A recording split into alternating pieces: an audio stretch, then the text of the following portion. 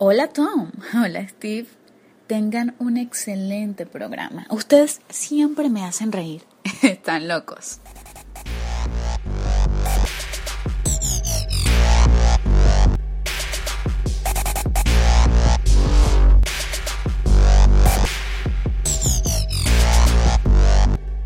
All right, you ready? Ready. All right. Welcome, everybody, to the Masters of Profundication. I'm Tom Witham. I'm Steve Biles. And we have something very special for you today, something that I've wanted to talk about for a long time. And we finally got an opportunity to experience it, and now we're here to talk about it. I think we should explain what it is really quick because some imaginations are running wild right now. Yes, that's what I'm hoping. Today, we got to do an escape room. Dun, dun, dun. Bum, bum, bum. And what is an escape room, Steve? So I feel like this is a fairly new phenomenon within the last couple of years. Mm-hmm. I've never heard of it before in the last couple of years. But basically, you pay money to get locked in a room, and then you have to try to figure out how to get out. Try and figure out. Now, there's probably a sexy version out there that we didn't try, but we did not do any kind of naughty escape room. There was no safe words. I guarantee there's a naughty escape room somewhere. Yeah. That you have to pay to get into. There's probably a ton you don't have to pay to get into, but if you just know the right people or have some open-minded friends, yeah, sure, why not? So yeah, you go to this whatever company, whatever business is running these, and you pay your money. You make an appointment, go in. Hopefully, you can gather some friends with you because it's going to be kind of rough by yourself, or they might stick you with a bunch of strangers. Which is okay. Friends are okay. Friends are good. Making new friends. I didn't find this to be too cost prohibitive. No, $20 is what we paid. $20 to get in for an hour plus. There's a little bit of a very little intro. Oh my God. The learning curve is like, hey, here you go. Do it. Yeah, you're in a room. There's clues. Bye. The one we went to, it was what was called the Saloon, right? Yeah, the Saloon, and it was like a modern Wild West, I guess. Yeah. Is what they were. I mean, there was a telephone. Which it was designed to look like one of those old timey phones, but even then, the Wild West didn't have any form of telephone. So no, and it wasn't that old timey. It wasn't like you take the receiver off the end, you had the cord, you call the operator like the original phones were. This was actually like, hey, dial 7-digit number. Yeah, push button dial in the 1800s. Push button, yeah. Push button. So there's a little anachronism. So they had to do what they had to do. Backing up just a little bit, there was a theme.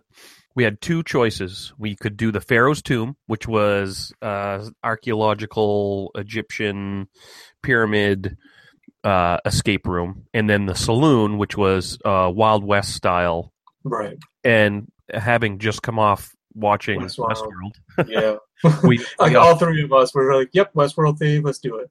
Yeah, so we decided we were going to do the Saloon.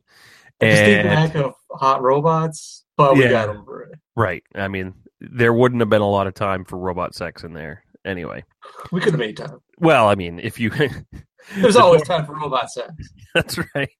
But so there was a little fictional town called Copperhead Creek, and there was a saloon, and we got locked in, and there was a gentleman who was keeping us locked in because he needed to go retrieve some deeds in order to. There was a very, very loose storyline, almost like inconsequential. It was like a prospector, and he had to take an hour to get some deeds. And I'm not sure where honestly the video. If I had to rate them, I would thumbs down this one because the video I could barely understand them because the music was too loud in the background. The production value on the video was very low. Well, yes, and I understand that. They just probably got one of their buddies in there to throw a costume on and film it, which is fine. I get that. That's not what it's about. Right. But I just couldn't understand half of what he said because the music kept playing in the background. Right. Messing me up. So basically, we received zero information from this. No clues. Definitely. Just a theme. No clues from the... And I don't want... I really stopped short of calling it an instruction video. It was more along the lines of, hey, you're stuck in here, and in an hour I'm going to be back. And if you're not out of here in an hour... Right. Here's the ambiance. Here's the backstory. Yeah. Now you feel like you're in the Wild West, right? Even though there was a humidifier in the corner. Right. There was a heater. It was a balmy 66 degrees. But I think to back it up even further, these escape rooms are designed for larger groups of people. 10 people, right? They allow 10 people, and there were 3 of us. Yeah. So I'll probably say it again, but really we were doing the work of 10 people. There were 3 of us doing the work of 10 There were 3 of us when we got there. We expected to be paired with other people, like another group or whoever, and they told us there was a group of 4 that was going to be joining us. They never showed. They never showed. So really, we went into the room, just the 3 of us, and all we had for information we should was... just mention the 3 of us is you, me, and then our friend Rob. Rob, yeah. Our friend Rob was with us. Who at some point in time we'll probably have on an episode. He seems to be pretty receptive to this type of medium, so we'll have him on at some point. He will be insightful and fruitful. Yeah, or he's else. Very like-minded. Yeah. But, so we head into the room, which, you know, for a company that just kind of pops up like that, I don't think they did a terrible job, but the best way I can describe it is it was the equivalent to one of those Smokey's Greater Shows trailers that they, you know, the fair that shows up and they have these haunted houses that... Right. If somebody were to, you know, damage something, they wouldn't really care because there's not a lot of work that goes into it. But in fairness, it was good enough to get the job done.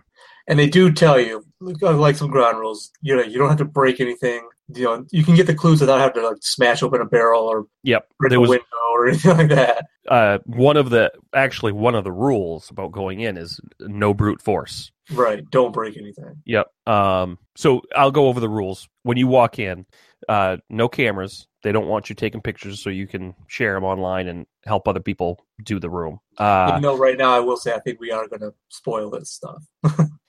I will do my best to not give anything away that would be so... I don't know. I'll try not to give it away. So if somebody decided to... We could tiptoe around it. I will definitely say that there will be some things, spoiler alert, there will be some things that if you want to attempt this escape room after listening to this podcast, you'll probably have a way big head start. But we did not have. I won't give you any of the specifics. Well, and I lied there too. I want to give one specific because there is something I want to talk about that. Well, you'll know when you hear it. I won't play a sound, but you'll just know it when you hear it. So anyway, no cameras. This noise. You want to change. Plug your ears. No cameras. You get 3 hints. Yeah, they give us a radio, a 2-way radio. There's a 2-way radio, and this is incredibly important because when I was going in, I wanted to avoid doing the hints at all costs. I wanted to avoid the hints. I went into that room. I really wanted to do without the hints. I wanted to walk in that room. I wanted to solve it on our own without any hints, and I wanted to walk out of there. That's what I wanted. I wanted to make the time. So no food or drink. And they did let us bring in our cell phones if we wanted to, but it really... You don't need a cell phone. You don't need a cell phone. It came in handy once when we needed a calculator.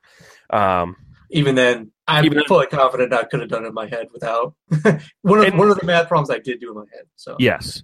And so there's one little spoiler. Is there is math involved. And it's not much of a spoiler because it is like blatantly like, here's this formula, what's the answer? I mean, it's right there, so it's not exactly a spoiler. And they even say it there. It's written up on the wall. Think Clue, like the game Clue, unless something scary. It's not gonna... They do have scary escape rooms that are designed to kind of get your fears going. This one is not one of them. As a matter of fact, this company doesn't even have. Yeah, I was gonna say in that they exist, but this and like when we got there was a bunch of children in the Ferris tomb or whatever it was. Yeah, the minimum age is 12. Right, and you could hear them; they were having a good time. So yeah, I'm guessing they weren't leaving puddles everywhere. Right. So we go in, and there are certain things that are obviously a clue. And then there are things that could be a clue, but you're not sure. Red herrings. Yeah. I'll say this: one, you could almost call the saloon subtitle "Fun with Padlocks" because it was padlocks everywhere. To be perfectly honest, that to me was kind of like it was a little bit of a disappointment simply because I understand it. That's really the only way they're going to be able to trap anybody and lock anybody out of certain information. It was less a treasure hunt where you had to know, like I was expecting to have to know certain thing, like random bits of trivia. I don't know why I thought that. Yeah. But I kind of half expected this to be one of those, like a riddle. Yes, I thought they were going to be riddles. Honestly, I did. Yep. I don't know why I was expecting it. I don't even know how you would work with riddles. So in their defense, there's really only one way to really keep people out of things and stuff like that. I think padlocks. I think by the end, what we should discuss is ways we would maybe, if we had our dream escape room, what it would look like. But I will say this: I think there is a way to work with riddles. Just figure out a riddle. The answer, if the answer is like, a beach, then you can look around at a picture and say, okay, there's a beach in this picture, or maybe there's a magazine. You got to flip to a picture of a beach, something like that. Right. Well, right off the bat, we hit the ground running, and when we went into the room, there were only 3 of us. Like I said, it was designed for 10 people. 3 people doing the job of 10, damn it. Yeah, so we had a lot of ground to cover. So we split up immediately. I went to the left. There was a jail cell to the left that you couldn't go into the jail cell. But there was a mirror up on the wall, and the mirror was reflecting something on the opposite wall, which was a combination. And that combination led us to one of the chests, opened a padlock, and then inside that was probably the closest thing to a riddle. It was technically a word problem, a math problem. And that math problem, then the answer to that was corresponded with pictures on the wall, which I liked that. Yeah. There was a picture of, I'm just going to say, there's a picture of racing horses. A horse race. Yep. Which is also anachronistic because these are like modern horses. And each berth had a number on it, from 9 down to 1, with different colors behind the numbers. And the 2 pieces of paper in the first chest were a math problem that you had to figure out, that I did. Pat on the back. Even though some people disagreed with me, I had the right answer. But who disagreed with you? You both did at one point. Well, the only reason I disagreed, which I was correct, was that you had the wrong color. No, I remember the actual number. Oh, the number. I had a different idea what the number was going to be. Oh, no, yeah.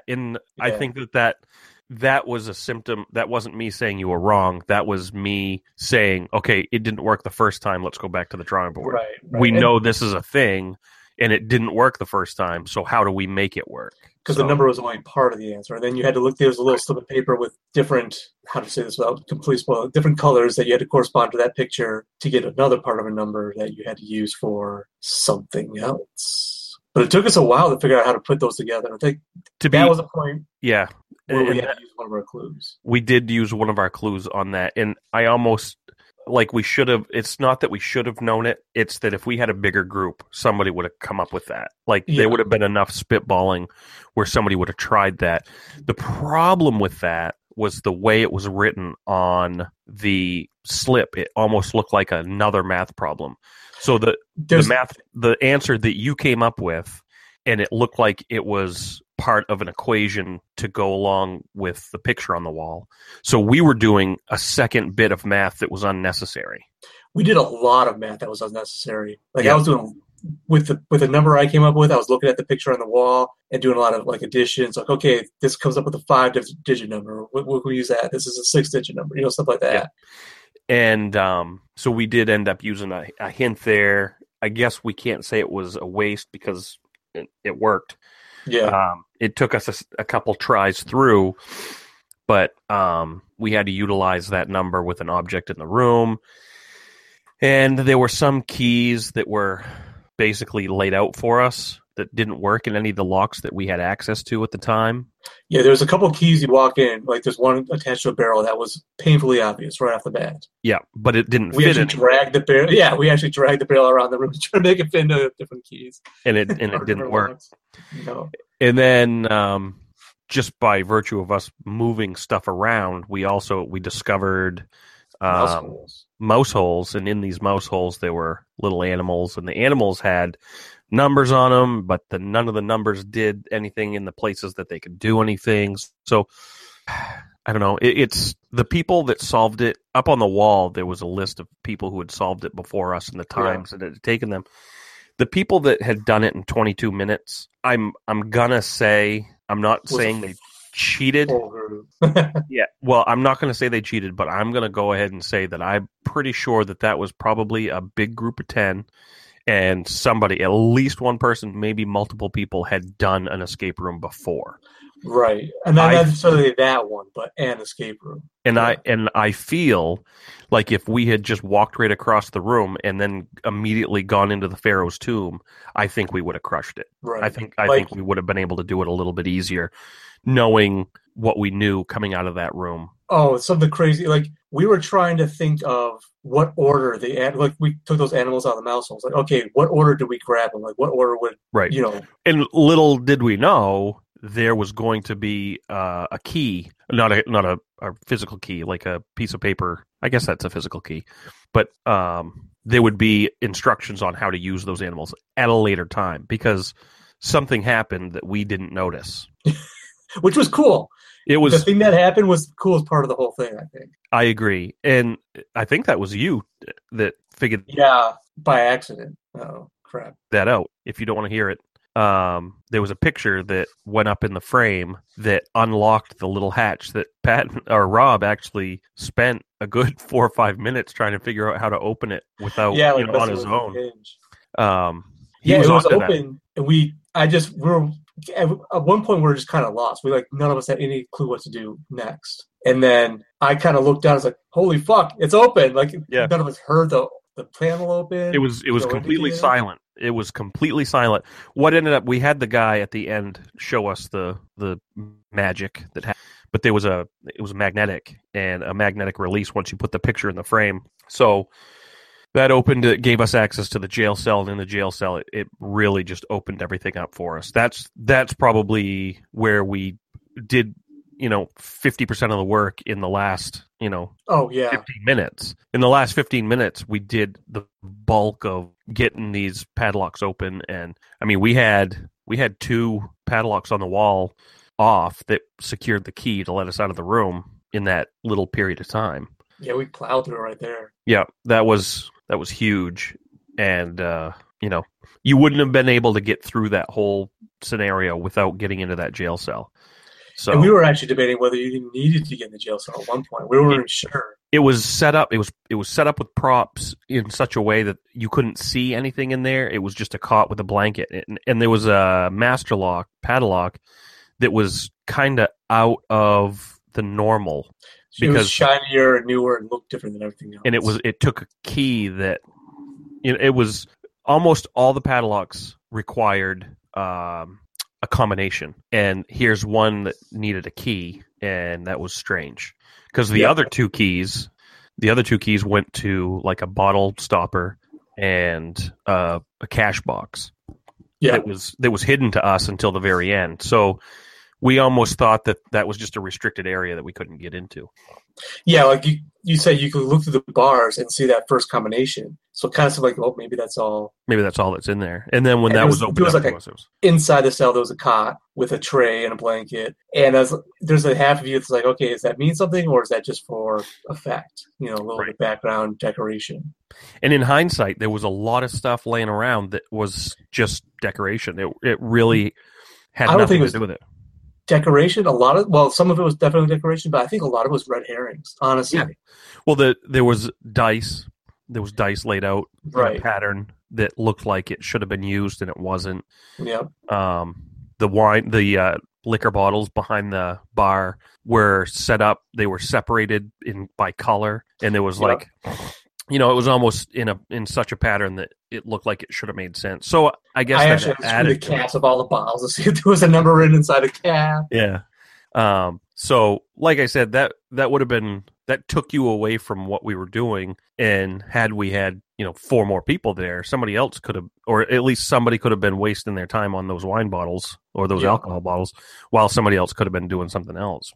Yeah, I mean, with a full 10 people, if everybody just kind of spreads and starts messing with stuff, especially knowing what we know now. Yeah. That if you didn't have to keep anything pristine and preserved. Like we were worried about, okay, keep it in the same way you found it, so we can, because there might be something that means something. Right, and that's a good point for future reference. I don't think that they would put concrete clues in at the whim of a 12-year-old. Right. If a 12-year-old walks in there and knocks those dice off or just walks right over and picks the dice up, and then later on you're looking for a clue, you'd have adults say, okay, well, what were the numbers on those dice before you picked them up? Well, if that's it, if that's your roadblock and you're done. There's there'd be no way. If there was no other way to get that clue other than those dice, if you put them out of order, then that's it, you're done. There was a deck of cards, and I remember gingerly picking it up and going through it, making sure to keep every single card in the exact same order as when they had it sit there. But looking back, I'm thinking it wasn't just a deck of cards sitting there nice, and it was like kind of spread, like, fanned out a little bit. Right. I'm like, okay, the person that set that up, if they set up in a certain way, would have to have been super careful if the Right. order mattered. And there's no way. And again, that's one of those things where if my computer is telling me to restart now. Not gonna do it. You need to update now. Java needs you. But if a child put those out of order, then you'd be screwed. You Right. wouldn't ever make it out of there. So I think that would be less likely to. I can't imagine more of an adult-oriented one that would have something like that. Like, this is, like, bill it this way. This is hardcore. If you've done all the kiddie escape rooms, now come to the one where if you sneeze wrong, they're going to destroy a piece of evidence you need. Right. Something like that. The Iron Man escape room. Yeah. So. But that would have its own not frustrations, but I don't know how fun that would be. Can you imagine sitting there for an hour, banging your head on the wall because you walked in and walked through the wrong spider web at the wrong time or some crap like that? Right. Yeah, that would be frustrating. Knock this thing off the shelf. I mean, we bumped this, just the three of us. The place wasn't huge. With just the three of us, we bumped into each other more than a few times. Moving around. And some of that was just we were gawking at the walls. Yeah. And we'd trip over each other. But I think that if you walked in that room with a plan, with 10 people and a plan, you probably wouldn't have as many problems bumping into each other and stuff if you could get people to stay on their own damn side. Again, I'll say it a million times. One of the problems we had was there was only three of us. So we spent a lot of our time following each other around and then piggybacking off each other's clues. Because when I think back at it, we all had our individual successes in that. Oh, yeah. Each one of us had something that none of the other two figured out. Each one of us brought something, a clue to the table that was very helpful. So, Rod figured out the animals. Like, you and me were sitting there going, what does this mean? And he's the one that put it together. Yeah. The animals and the numbers that got put together. And I was kind of confused on that because there's a lot of math, a lot of numbers, a lot of padlocks. So nothing you can't do in your head, though. I'll say this: like, we used that calculator once or twice, but we didn't have to. Right. We only used the calculator to confirm it, and that was because the clock was ticking. Yeah. And I mean, it had always been ticking, but I mean, we wasted a good 25 minutes looking for things that didn't have any significance. Making it way more complex than it actually was. Like, we read so much. Me personally speaking, I was reading so much into everything. Like, there was a picture on the wall that I stared at for at least cumulatively like 5 minutes. Yeah, that was the picture. There was something in the two women. Yeah, the two women and the babies up on the wall. It was like a metal, octagon, hexagonal. It was like, do we count the sides? Because this picture has 6 sides and all the other pictures have 4 sides. Plus, what was kind of weird, there's in the picture itself on a fringe pattern, there was a couple of swastikas. I thought I was trying to figure out if that meant something or not. Yeah. I was like, probably not important, probably not on purpose, but they probably went to some thrift store looking for something that looked antique. Yeah, and that was another thing with the ambiance. It did look very cheesy, very chintzy. A lot of stuff that you would find at like some sideshow antique place, like the fake horse hoof that was on the shelf. A lot of little horse toys, a plastic shotgun that had zero significance. All the bottles were plastic. Yeah, it was like a fake washboard sit on the table. Yep. I looked at that like 5 or 6 times to try to see if there's anything on there. Yeah. So, I mean, at $20 a pop, the maximum is 10. On a Saturday and Sunday, for sure, they're selling out. Now, regardless, those people didn't show up, but they paid. They paid. We had to pay ahead of time.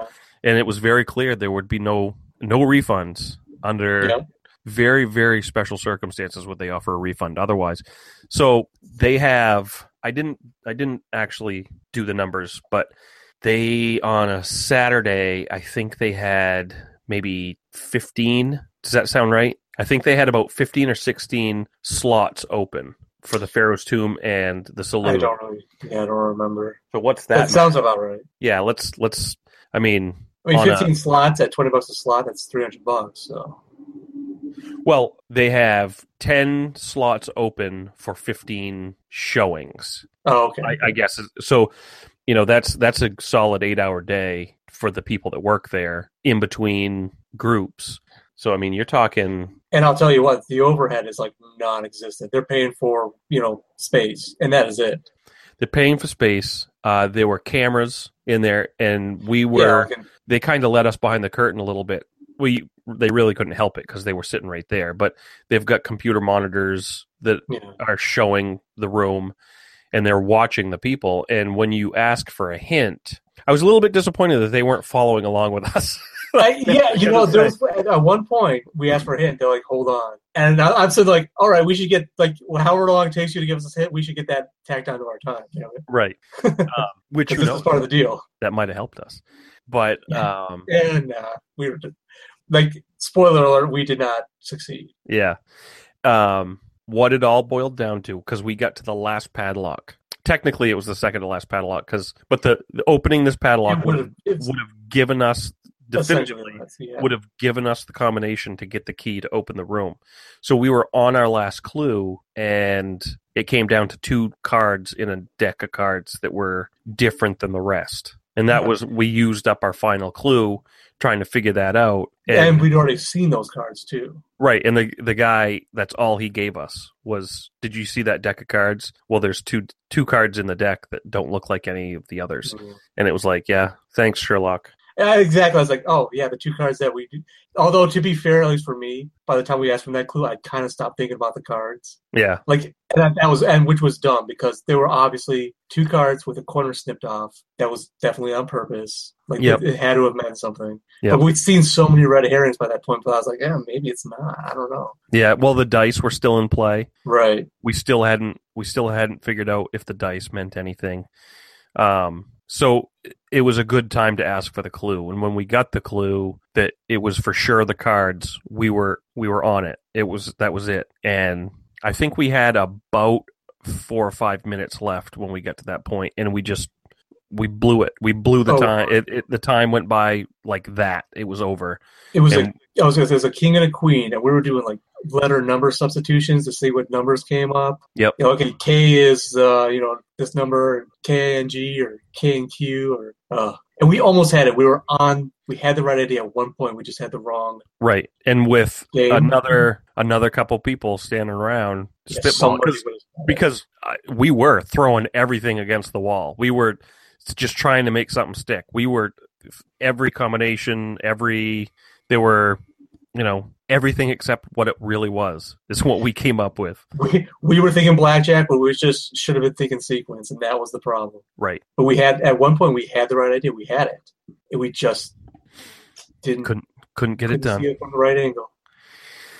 But where I was going earlier, for the escape room, the material inside is not high quality. It's something that I could use stuff around my house. I could have an escape room in my living room in a day. I could put something together and have it the same exact thing, and charge people money. Why don't I do this? This sounds like a great idea. You could have an escape from my garage. You got to be really straightforward about what you're doing, though. Yeah, put that on Craigslist. Oh my God. You want to escape from my garage? They have 2 sets of 2-way radios. They have a whole bunch of money tied up in padlocks. Invest in padlocks. Yeah, they've got thrift store junk up on the walls. Yeah, a lot of. I mean, the props probably cost them all told. Geez, if it was $50, I'd be amazed. Yeah, it really, really cheap stuff. Really cheap Yeah. stuff. So I think that they've got a pretty good racket going on because I spent $20 for an hour's worth of entertainment and I was thoroughly entertained. Yeah, I can't fault them at all for it. That was money well spent in my book. I liked it. Yeah. And we're going to do another one. Yeah, we already planned. Probably a different company or different, because there's a few that popped up. Yeah, there's 3 in the area that are fairly close by that we'll give that a shot. Yeah. Different prices, different experiences. I do want to try one of the Fear Factory kind of ones. Yeah, that I think I would like. I want to try that simply because I don't know how I would act under, like, in the same situation if the 3 of us were in a room where we were trying to figure out what we were trying to figure out today, and then all of a sudden the lights went out, and then, you know, there was ambiance. Right. It was creepy, and they dry kind of, eyes. yeah, stuff. just Yeah, some things that would ramp things up a little bit. I'd love to know how I'd react under those situations, just because, you know, I know nothing's going to happen to me, kind of thing. But I'd like to see. It does have a sense of pressure, right? It does. Right. It would add something else I'd have to think about, because when we were in that room today, you know, I was everything. I was putting all my brain power into trying to figure out clues. And if I had to take 20% of my brain power and take it away from clues to pay attention to, you know, somebody reaching at my ankles Exactly. through the Somebody's touching fog. me. I don't like to be touched. Yeah, Well, maybe I do. All right, we got another game going on right now. that's right. You guys do your thing. I'm going to be over here. So highly recommended. And So- yeah, I was going to say, what would your, like, if you, no budget, what would your, or, you know, no budgetary constraints, what would your dream, at least like overview, what do you think? my dream escape room would be something much more like National Treasure. I know it's sophisticated stuff, but like more use of a black light. So Yeah. write things on the wall that you'd have to use, maybe unlock a black light in order to, you know, maybe unlock the batteries, unlock the light, combine the light, you know, view the clue on the wall in order to do something else. So I would have done more stuff like that, which Shine a light through a prism so it reveals, you know. put on special glasses to reveal Right. or I know you can't do stuff with open flame, but there's a lot of those tricks with the lemon juice and holding a piece of paper up to heat and it'll reveal, you know, a clue and things along those lines. I feel like you could do something like that. You have a light behind, you know, a plastic barrier or something. You could, if you put the sheet of paper on that barrier, something would appear, you know. Right. And maybe make it important or make it not important. But I would definitely incorporate some sort of Morse code, like put a book on a shelf that how to decode. Oh, okay, yeah. You know what I mean? I remember they did a show back when National Treasure was fairly new and these Amazing Race reality shows were fairly new. They did one that was like this. It was like National Treasure, where they had to cross the country and go to these different locations and solve clues and things like that. And they started on a boat and they had a group, I guess they were in groups of 4, something like that, maybe 6. And on the boat, nobody really paid much attention to it, but you could hear Morse code coming over the whole boat intercom. And I'm not talking a small boat. I'm talking like a small, like a yacht or something like that, or like, you know, like a ferry boat or something like that. So they're all on this boat, and over the speakers it sounded like nothing, but one guy perks up to it and he's like, that's Morse code. That's our first clue.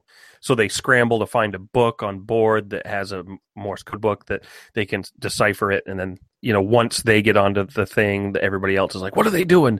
So they run over and they find a book, and then everybody starts doing it. So it took that one guy to recognize that Morse code is playing over the speakers. So I would want to do something like that. You know, something like that, they could have done something like that if when you use the phone, because when we use the phone, we use it twice. Right. Like they figured that somebody would get the code wrong because what was it? It was God damn it. Yeah. It just, like you said that, and me and Rob were like, is it really saying God? It's like, you're like, listen. And you listen, Yeah. this guy's supposed to go, God damn it. Yeah. And we wasted 3 or 4 minutes on that. So we like, all right, maybe that means something, maybe it doesn't. God, that Yeah. corresponds to what numbers. I was looking for a picture that had like a god or something in it, like that.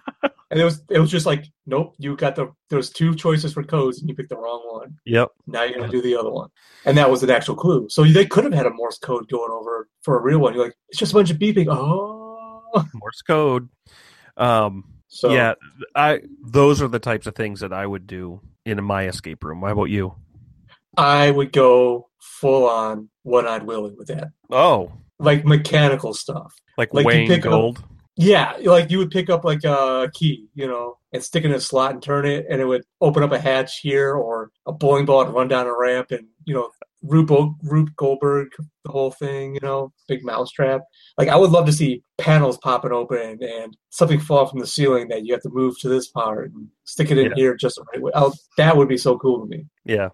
Let's see. Weight the scales would be really cool. So you'd have to like figure out the right combination of weights to put on a scale in order for it to level. And then once it was level, it would open something else. That would be cool. If you get it wrong, a pit opens. Okay, we're down to 9 people. Okay, we have to That's right. like a hardcore elimination, like a trap door opens, you go down a slide and you're done. Yeah, If you're there's an standing in the wrong spot. Yeah. octopus waiting for you. Only if you have the deleted scene. So again, I highly recommend escape rooms. We are gonna do another escape room at some point. Yeah, that was pretty fun. It was 1 hour and change out of your life. Yep. And it was well worth the time. Well worth it. And we walked away from there defeated. We did not leave the room. However, that was thorough entertainment. And I feel like, yes, we didn't succeed, and we've kept harping on this, but I'll say it one more time. 3 out of 10. If we would have had 4 or 5 out of 10, somebody else would have figured out the thing about the cards that we missed. Right. Or because once we got told, all 3 of us were like, son of a bitch, I can't believe we didn't see that. And then we would have had more eyeballs on the trap door. When the trap door opened for we wasted some time on that. None of us saw that for a good 5-10 minutes. Yeah. So, and again, once we were in that jail cell, that opened up so much. We were cooking at that point. If we had just gotten in there 5 minutes sooner, I think that if we had had 5 more minutes on that deck of cards, I think we could have got that. Yep. I was getting desperate by the end, doing all that math in my head with the numbers and letter substitutions, and I'm sitting there the whole time going, "There's no way this is it. This is crazy." Yeah. Like if I'm 1 digit off, I fail, and this is way too much adding, subtracting in my head to make this work. Yep. But I had nothing else, and we're running out of time, so I was like, 40, 51. With this experience, many like it, but with this experience, what did you learn about yourself? I learned that I can do math in my head. Well, you already knew that. Did you learn anything about yourself, or was this just one of those things that you go through everyday life, kind of solving puzzles anyway? It just so happened that you paid for this one, and there was a time limit. I learned that our friendships hold up under very minute pressure, so that's good, right? Yeah, we didn't. I don't think we didn't turn on each other and start blaming each other. We certainly didn't. Of course, turn there on was each other. nothing on the line, and there was no stakes whatsoever. So maybe that had something to do with it. Yeah, but we did not turn on each other. Like they didn't come into a bloodbath. And I guarantee you, at some point, I would have loved to talk to the guys that worked there. Yeah, been like, what have you seen? Like, have you seen physical breaking because of this? I bet you anything they have. People yelling at each other and right. Shut up! I'm trying to think. Yeah. I'll kill. Like, what did you say that you read reviews where some of these places had to change their, like what the rules were because people were just ripping things off the walls and smashing things open, breaking them open. And I can see if we had really wanted to get violent with that jail cell, we would have opened that. Like if there was a part of it like just yanking on it, let's do it. Yeah. There was definitely, and to some extent, I almost felt weird about moving the barrel with the key around. Yeah. I almost felt like I shouldn't be doing that, but it didn't mean anything, so I guess technically we shouldn't have been. I feel bad now. Even the final key that actually opened the door, I feel like if you would have really yanked on it and really wrenched at it, you could have. It was only about an inch away. Yeah, it was when you pulled that close to the lock, it was only about an inch away. So, with the final ticking down, we don't have to resort to violence every time. We resisted the urge to resort to violence. Yeah, none of us wanted to really break the rules in order to get it done, even though there seemed to be opportunities here and there to do something to get something open. Yeah. But otherwise, it was math problems.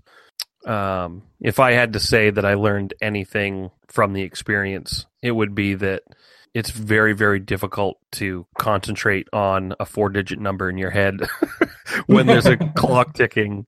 Yeah. I mean, how many times can somebody say the number is 1859 to you? You know, normally if somebody says 1859, you've got it in your head. Now I'm getting worse in my old age. You can say 1859 to me, and I can walk into the next room and be like, "What was that number again?" Now, having said that, wasn't it 1852? What one of the codes was it 1852 or 1859? I think it was 1852. It might have been 1852. So there you go. I mean, right after that. Yeah, but when the clock is ticking and the door is locked and you've got to remember a number in your head, it's very difficult. Right. And some of that math was not like it was easy to get part of it wrong. Like you're doing some adding, subtracting, a little bit of multiplication. But if you don't have anything to write it down on, you gotta have to have somebody that can keep that shit straight in your head. Yep. Like I'm not trying to brag here, but I can see some groups coming in and nobody really having that ability to do that math in their head. Well, that word problem. The word problem alone was confusing, just confusing enough where it's like, am I getting these numbers correct? Because when we asked for the clue and she told us, have you looked at the profit or whatever? And we told her the number. She's like, oh, very good. Like she was impressed or something. Yeah, she was like, oh crap, now I got to give them something else. Yeah. I can't use that as a clue. So, and that's kudos to them too, because they have to at least know where we are. I mean, granted, they had to ask us what part of, what we did have and what we didn't have. So, I mean, for the most part, they know what order you need to do things. So obviously, if they see us, working on something on the camera, they can probably say, "Oh, well, did you add those numbers correctly, or did you find the animals in the mouse holes, or maybe you should not be stupid and add those numbers again." And one of the guys running it was British, so I feel like he was judging us, Yeah, but we're American. He's British. He has to live with that. Yeah, that's true. He came here. So, final thoughts. Escape room good. So, yes, Escape room good. Could have been better. I feel like even with a limited budget, like I said, I had fun. It was great, and they did what they could. But even with their limited budget or self-prohibited budget, there's more things. Like the picture in the wall that opened up the door was cool. Yeah. They could have had a few more instances like that. Yeah. And even the mirror, like look in the mirror and seeing the reflection was cool too. If with a little more imagination, they could have had more stuff like that. And it looked like those were some proprietary props, like the magnet opening the hatch and the telephone. The telephone was definitely something that is like escape room specific. Yeah. You know what I mean? Otherwise, I don't know where you'd go to find a phone that would say a certain phrase when you dial a certain number. There's just somebody waiting on the other end. Yeah, it's just that's the whole job all day. It's like, crap! Goddamn! God damn it! So I had fun. We'll do it again. Yeah, definitely. So let's move on. All right. What else do we have to cover today? Another vault. Oh, that's right. We have our Legacy Vault movies to discuss today. What movie are you bringing to the table? I am bringing the classic RoboCop. RoboCop. Well, I see your RoboCop, and I will raise you with Aliens. Oh, you bastard. You're going to make me do this. I am. All right. Let's do so I'll tackle RoboCop first. Okay. And I will say that I absolutely love that movie. I feel like it has a place in the Legacy Vault. Do I think it beats Aliens? No. What is wrong with that movie? For one, the reboot, which I don't think was bad. No, it was. It was. I mean, it was cookie cutter generic. There was nothing to write home about with it. Wasn't the original, I guess, is the best. Well, and something I can say about RoboCop is that it was satire that I didn't, I watched it in the 80s when I was a kid. I loved it for its over-the-top violence. Yeah. As an adult, you look at it again, you realize how much little poking at corporate America and government and different stuff like that there really was. It was satire. That's the movie really was, and you don't realize it until when it first came out, unless you were an adult. 20 years later. Right. Maybe adults at the time that watched it did, although I have some doubts about that. I'm sure somebody did. But it came along at a time when that's what movies were. Yeah, I mean, it was in the midst of your Schwarzenegger and Stallone bloodfest anyway, so it was just another part of that. Yeah, so good movie, great movie. A lot of quotable lines. The quotable, I'll buy that for $1. I'll buy that for $1. Bitches leave. You probably think I'm not a very nice guy. I'll buy that for $1. I love that line. Use it all the time, actually. But I think they use a female for a hero right? In RoboCop. Yeah, sidekick more than anything else. You think she's a sidekick? Honest. Okay. Yeah, a little bit of a sidekick. Yeah. But I mean, she's a kick-ass female, but she's also the sidekick. Yeah. In Aliens, we have a female kick-ass hero lead.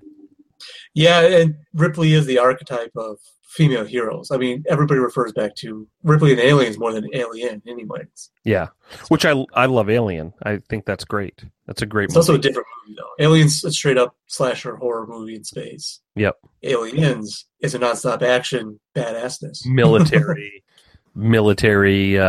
movie. So what's wrong with Aliens? Let's see. I dare you to find anything wrong with it. I can think of something. I just gotta think. Give me a minute. There's gotta be something wrong with it. A lot of practical effects. That is one of its good parts. I think maybe some plot holes. Yeah, some plot holes. I think in some of the scenes you can tell they're miniatures, which isn't a big deal. I think that it was really hard back then, and to do what they did with what they had was phenomenal. But to today's standard, I'd say that it's a little bit. It doesn't hold the best. It doesn't hold up the best to today's standards for effects. But the thing is, it doesn't. And also, you can't toss it out either, and that says something. Right? No, and they just imagine what they had to create a whole world. They had to create all that stuff. None of it. Not much in that movie is off the shelf stuff. Be it the weapons, the ships, the vehicles, the clothing. I think that they were going for a style, Vietnam, and I think that they achieved that by using a lot of those things. Like when you think of military guys going into battle, the pot helmets, even the comms that they had were, Well, if you also think about it, when they first get ambushed, it's a bunch of grunts, American GIs going in, and the enemy's coming out of the woodwork. They're coming out of the trees, man. Yeah, they were definitely going for Vietnam style, and they achieved it. But it's they built everything. And I listened to another podcast where they talked about they were given their gear and encouraged to mark it up. Oh yeah. So if you look to the keen eye, Frost has a name on it, and that name has made him in the Aliens lore. Frost is gay because the name on his helmet is Heath. So the quick thinking there is that everybody else has got a girl's name or some sort of name or some something like that, and he's got a man's name on his helmet. So okay, which one was Frost? Was that the one that Vasquez was buddies with? No, Frost is the black guy. I feel like we've had this conversation before because the sergeant was A-Bone. Yep, not him, but the other black guy in the group. That wasn't who's Wierzbowski? I thought that was Wierzbowski is the guy that was paired up with Vasquez. That's not Wierzbowski. We're gonna have to go to the tape. We're just gonna have to watch Aliens again. I'm sorry. Wait, twist my arm. Darn. I know that's not Wierzbowski because Wierzbowski was one of the ones that first gets killed because someone yells out, "Where's Wierzbowski?" Which made me laugh. Is he the one? Is he the guy that is carrying all the ammo? I want to say it's the other black guy. Well, we'll just have to watch it. Yep. Sorry. Okay. Anyway, so he explains in this podcast that he was writing Heather because that was his actual girlfriend at the time when he was filming. So he was writing Heather, and he ran out of room. So he wrote Screw it, I'm just gonna go with it. Yeah. Frost is the guy that is getting ribbed on when they say when they're talking about Octorian Poontang. Hmm. Hey, it don't matter. Yeah, that Octorian was a man. Was male. It don't matter when it's Octorian. Remember that line? So yeah, there you go. It does fit. Yeah. So he's in the chow hall defending the fact that he had sex with a male alien, and then the three lines open up a whole world for aliens that it's never explored in any of the movies. Like you never see any aliens but the aliens. You know? Right. Well, I mean, and they refer to it as a bug hunt. Right. Like they've done this before. Yeah, like they've gone on these missions before where is this a stand-up fight or another bug hunt? Any other questions? Yeah, how do I get out of this chicken shit outfit? Throw that shit, Hudson. Oh. Let's just verbatim redo the movie. Yeah, love it. Get over, man. Get over. We're some real pretty shit now. Paxton, I'll miss you. So I'm voting for aliens to go into the Legacy Vault. Let me make a case for RoboCop. Okay. Let me try. I can't think of anything like this. Is funny to me because of all the movies that I watched and rewatched when I was a kid, it's Aliens and RoboCop, and I had no idea you could pick Aliens. Like me and my brother would watch Aliens like at least 3 times a month for a good solid few years, and RoboCop just let's watch RoboCop again. We'd pop in the VCR. Oh hey, you know what? We got nothing going on. Let's watch RoboCop again. We would rewatch that. Also, RoboCop was closer to home for you. Yeah, I wanted to live in Rodney City. I want to live in Detroit. Screw that. Delta City. It was Omni Consumer Products. Sorry. I'm sorry. Omni Consumer Products is making Delta City. Yeah. But, it was just, it starts off like so hyper violent with Ed 209. Yep. Shooting that dude up. And then it just goes, I mean, he's stabbing people in the throat. One of the greatest scenes in all cinema is when that dude gets knocked in the toxic waste tank and he comes out all skid melty and stuff. Yep. That was so awesome. Yeah. Nothing's matched that. Yeah. Even the chest burster in the original Alien does not match that for like, oh my God, what am I looking at? And right. He gets smeared. And then when they shoot him, when they basically kill him before he gets brought back to life and turned into RoboCop, that's a pretty brutal scene. Yeah, and that plays out so cool too because you get a real sense of how shitty it is to be a cop in Detroit. They have no backup. You have these criminals that are not just robbing places; they're murdering their way through, like slaughter. And then these 2 cops that are like maybe the only 2 good cops on the force or something, the only 2 go-getters, decide to jump in on their own, which is stupid, but they want to clean up Detroit. Hey, and then they just get annihilated. Yep. And then the whole scene where he's stepping on his arm, and he's like, I bet you don't like me very much. And cops don't like me, so I don't like cops. And no, boom! It pulls up his hand. Oh my God, it's so cool. Yeah, I think that both films, if they have to suffer anything, they suffer of the times that they were made. RoboCop was big on practical effects too, though. Yep, practical effects. And had all these little subversive Easter eggs, like the commercial with the car they kept talking about that made reference to the 3000 SUX or something like that. Yeah, said something like bigger is better, and now 8 miles to the gallon. You don't even notice that as a kid. I'm looking at like 8 miles to the gallon. Yep. And that was a comment on Detroit. That really was because that's all Detroit was doing was just like, hey, all these Japanese cars are going to give you much better mileage, but screw that. You're American. You deserve the shitty mileage, flashy car. Yeah. And that was like a big, and stuff like, I'll buy that for $1 was not funny whatsoever, but it was just this dude with, slutty women hanging off him. And everybody universally loved that show because that was representing the death of American culture, basically. Like they had all these little subversive things to it that were just really cool when you go back and actually look at it. Yeah, I'm still with Aliens. Yeah, me too, though. I'm sorry, you're right. I tried, but Aliens is so perfect in every way. Plus, and I have said this in a previous podcast, I am a huge H.P. Lovecraft nerd, and for me, Aliens is a sci-fi recreation of Shadow over Innsmouth, which is one of H.P. Lovecraft's top. That's for me tied with his best story ever. Wow! So we'll have to do an H.P. Lovecraft podcast. You're gonna have to read up on it. Yeah, I'd have to. There are better H.P. Lovecraft podcasts out there. Trust me, I would never do it justice. Yeah, but we could bring it to whoever our audience is. Sure, we could do some. Yeah, that's true. I'll work on it. Okay, we'll save that for our future. So trivia. So we're officially Aliens is in the vault. Oh yeah, Aliens is unassailable. And I think in order to maybe change the way we do the Legacy Vault is maybe we should gather a pool of movies and then randomly select the movies, and then each of us chooses one to defend. Yeah, we could change it up. There we go. Simply because I feel like we're gonna come into a bunch of movies that mean something more to us. Neither one of us want to give it up, or we each agree with each other. We put both in the vault. They both go. Everybody with the trophy. So trivia. I think it's my turn to go first. Okay. I think you went first last week. So in Europe, they have some pretty strict rules about beer and the making of beer. They do.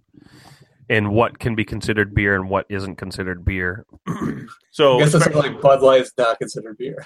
Well, it's funny you say that because, yes, it is. By these standards. But in Germany, the standard for considering something a beer, a beer can only consist of 4 ingredients.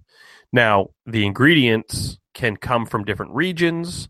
They can be tweaked. But a beer is a beer if it has these 4 ingredients. Can you name those ingredients? See, this is you've hit my one of many weak spots because I enjoy beer. I am not a beer expert, so I can tell you I'm probably gonna just butcher and embarrass myself with this. But there's nothing embarrassing about it. It's not easy. I mean, I'm trying to think of what goes in a beer. Okay, in general. Start naming. Hops. Okay, hops is one of them. That is one of the ingredients that makes it a beer. All right. I'm guessing like alcohol doesn't count. Well, where does the alcohol come from? Fermented wheat. Mm-hmm. Well, let's just say that it's a living thing. Yeast. All right. And so hops and yeast. Or did I? And you were close with the wheat. I say close. Well, yes, it's grain. Okay. Grain. So that could be malted barley. It could be all kinds of things. But grain, hops, yeast, and pure water from the Alps. Yes, pure water from the tippy top of some from the Matterhorn itself. From the Matterhorn, yes. So those are the 4 ingredients of beer. Holy shit, is it actually real pure water? Am I right? I was kidding. No, water, yeast, grain. So not necessarily Alp water. Okay. No, it can be right out of the Mississippi if you needed it to be. Black water, keep on churning. Yum. Yeah, that's my trivia question. The 4 ingredients in beer, and you got it. I got that because I really feel like a beer moron most of the time. I just know I like it, and I have very little tolerance for it. Well, nowadays, and especially in American craft beer, they're putting all kinds of bullshit in it. And I say that in the most loving way. I say bullshit, but I was gonna say, I love finding out weird, crazy. Yep. Something with some weird ingredients, but sour beers, love them. A lot of Sam Adams does a lot of stuff with they seek out ingredients from all over. Orange peels. Yeah, I was gonna say I have one right now. It's an orange peel one. It's not bad, but yeah. So the Germans would turn their nose up at it and say it's not beer, but is the German beer also room temperature? Like they don't want to serve cold or something like that? There are some beers that are considered better at room temperature. When I was in grad school, I knew a guy that went to Austria for like a yeah, and he was telling me, my friend, about it. He's all like, "I will never drink American beer again. There's no candle to it." A bandwagon purist. Yeah, exactly. So yeah. All right. So my question: all right, I'm going to tell you this: the lowest grossing movie ever, and this is box office gross, not DVD sales or foreign or anything like that. This is in the theaters. How much it grossed? Is this movie called Zizek's Road? Still with me? I'm with you. Wait, I have right here. It's pronounced Zizek's. Yep. Didn't it make like $6,000 or $60? That's going to be my question. Okay. Can you tell me how much it made within? I'm only going to give you like a $20 leeway plus or minus. I want to say it's like $65. So is that your final answer? My final answer is $65. $65. $30. Wow. In ticket sales. If played in one theater for 6 days, made $30. Yep. And if you think about it, you're like, all right, fine. And it made 40 technically, but the director had to refund. He refunded money to his like some woman that worked makeup and her friend went to see the movie, and he gave her the money back. It wasn't like it had Katherine Heigl and Tom Sizemore in it, so it's not like A-list celebrities, but people you know of. Yeah. And I guess the guy's plan was, I have to keep the American rights to it or something, so I have to do a theatrical release, but screw it, I'm not going to spend money doing it. I'm just going to make the money back on DVD sales or whatever. Really? But yeah. I think it made a couple $100,000 once they did the DVD sales and everything. That is one of those boxofficemojo.com things that I have read before. So yeah. And there's a whole, like I'm looking up, there's a whole list of crap movies. Yeah. But I actually watched a few of these. Like, there's one called Trojan War that it kills me. I actually kind of thought it was funny when I watched it. It was a weird ripoff of, what was that one with Tommy Davidson and Jamie Foxx? Oh, jeez. Where they're like just wandering around trying to find different ways to get laid. Like they have these, like Vivica Fox and some girl like they're hooking up with, but they keep sending all these stupid little errands. Oh, you gotta buy a condom. You gotta buy this. You gotta buy saran wrap so you can go down on me. Different stuff like that. It's dangerous to go alone. Take this. Yeah, exactly. What was that movie called? I don't know. It was a much better version of it. This one, Trojan War, was kind of a knockoff of that. But it was actually kind of entertaining. It had Jennifer Love Hewitt. I don't know. We should do your idea for the different tiered actors. Yes, I have worked on this. I have a whole Hollywood theory, philosophy, outlook on life, paradigm to go through. We should do that soon. We can do that. We should do that next week, maybe. Okay. One of these weeks, I want to do the movie making front to back, start to finish. Right. Soup to nuts. Something with nuts, at least. Yeah, nuts. Okay. All right. Well, I think that's all I've got. So signing off is your Bob Scully, and I'm Frankenfurter. Mulder. Let's do the time warp again. This quick trivia. I know every word to every song from the Rocky Horror Picture Show. I never realized that. That's impressing me right now. Yeah. Yep. If I had it on right now, I could belt out every single song. I have seen the whole thing one time ever, so we're like kind of like opposite ends of the spectrum on this. That was it's kind of a symptom of when I first got a CD player. I had gift certificates to, I can't remember what it was, Record Town. It's at one point in time it was Record Town in the mall, and I bought some CDs that were so weird for me, but I had a teacher at school that was, telling me all these cool things that I should get interested in pop culture wise. So I ended up buying Rocky Horror. Bustier. I got a Rocky Horror Picture Show CD and listened to it over and over and over. And I got a Fantasia, the movie Fantasia double disc. Mm-hmm. So it really got me into classical music. It got me into music, movie music. So a lot of scores, soundtracks, and things like that. So I've always been a huge fan of like Hans Zimmer and some guys like that. Oh, right. Jonathan Williams. Jerry Goldsmith. Danny Elfman. James Horner. Danny Elfman is a huge one. He was big because he did... John Williams. Jeez, why did I forget that? John Williams, yeah. John Williams, who is a god. And Hans Zimmer is the new John Williams. Yeah. But James Horner did the Aliens soundtrack. And, yeah. And I absolutely loved that soundtrack. Yeah. And listened to it probably once a month.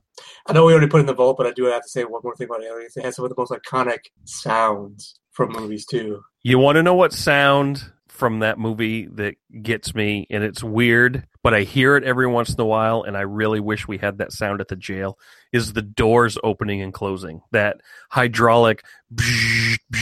It was unlike any other sound. I just like the effect. The radar, the scanner sound. The bleepings, the blips. Oh my god, I love that. Although I think a genius would make $1 million if they made an iPhone app that's all. Even if it was fake, even if you moved around, feel like that's got to be out there somewhere. It's not. Trust me, it's not. And I told Rob that the first thing I'm going to do when I get a 3D printer is I'm going to print one of those. I'm going to print out one of those scanners and I'm gonna incorporate the sounds into it. The clicking, and then when it finally goes off, they're right in the room, man. Right, man. Yeah. So good. So good. Anyway. All right. Signing off. Signing off. Dip me in your Monday milk. Dip me in your Monday milk. All right. Bye. Bye.